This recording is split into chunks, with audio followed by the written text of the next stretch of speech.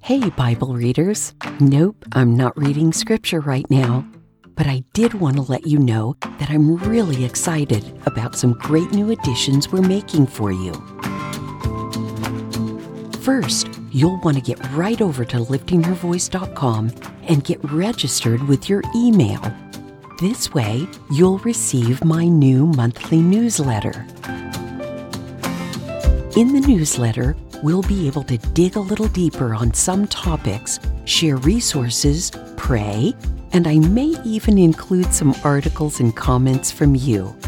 I'll also be using the email list to let you know about special podcasts and maybe even some interviews.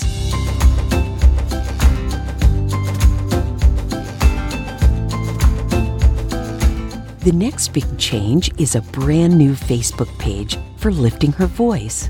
Yes, for a year now, you've been going to my personal page to get the podcast, and I would still love to hear from you on my personal page.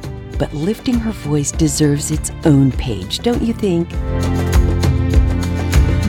We'll be posting on the new Facebook page next week when we start the book of Deuteronomy. That seems like a clean break, don't you think? So don't forget to look for that new Facebook page. And don't forget to go to liftinghervoice.com and register your email. Do it now so you won't miss a thing.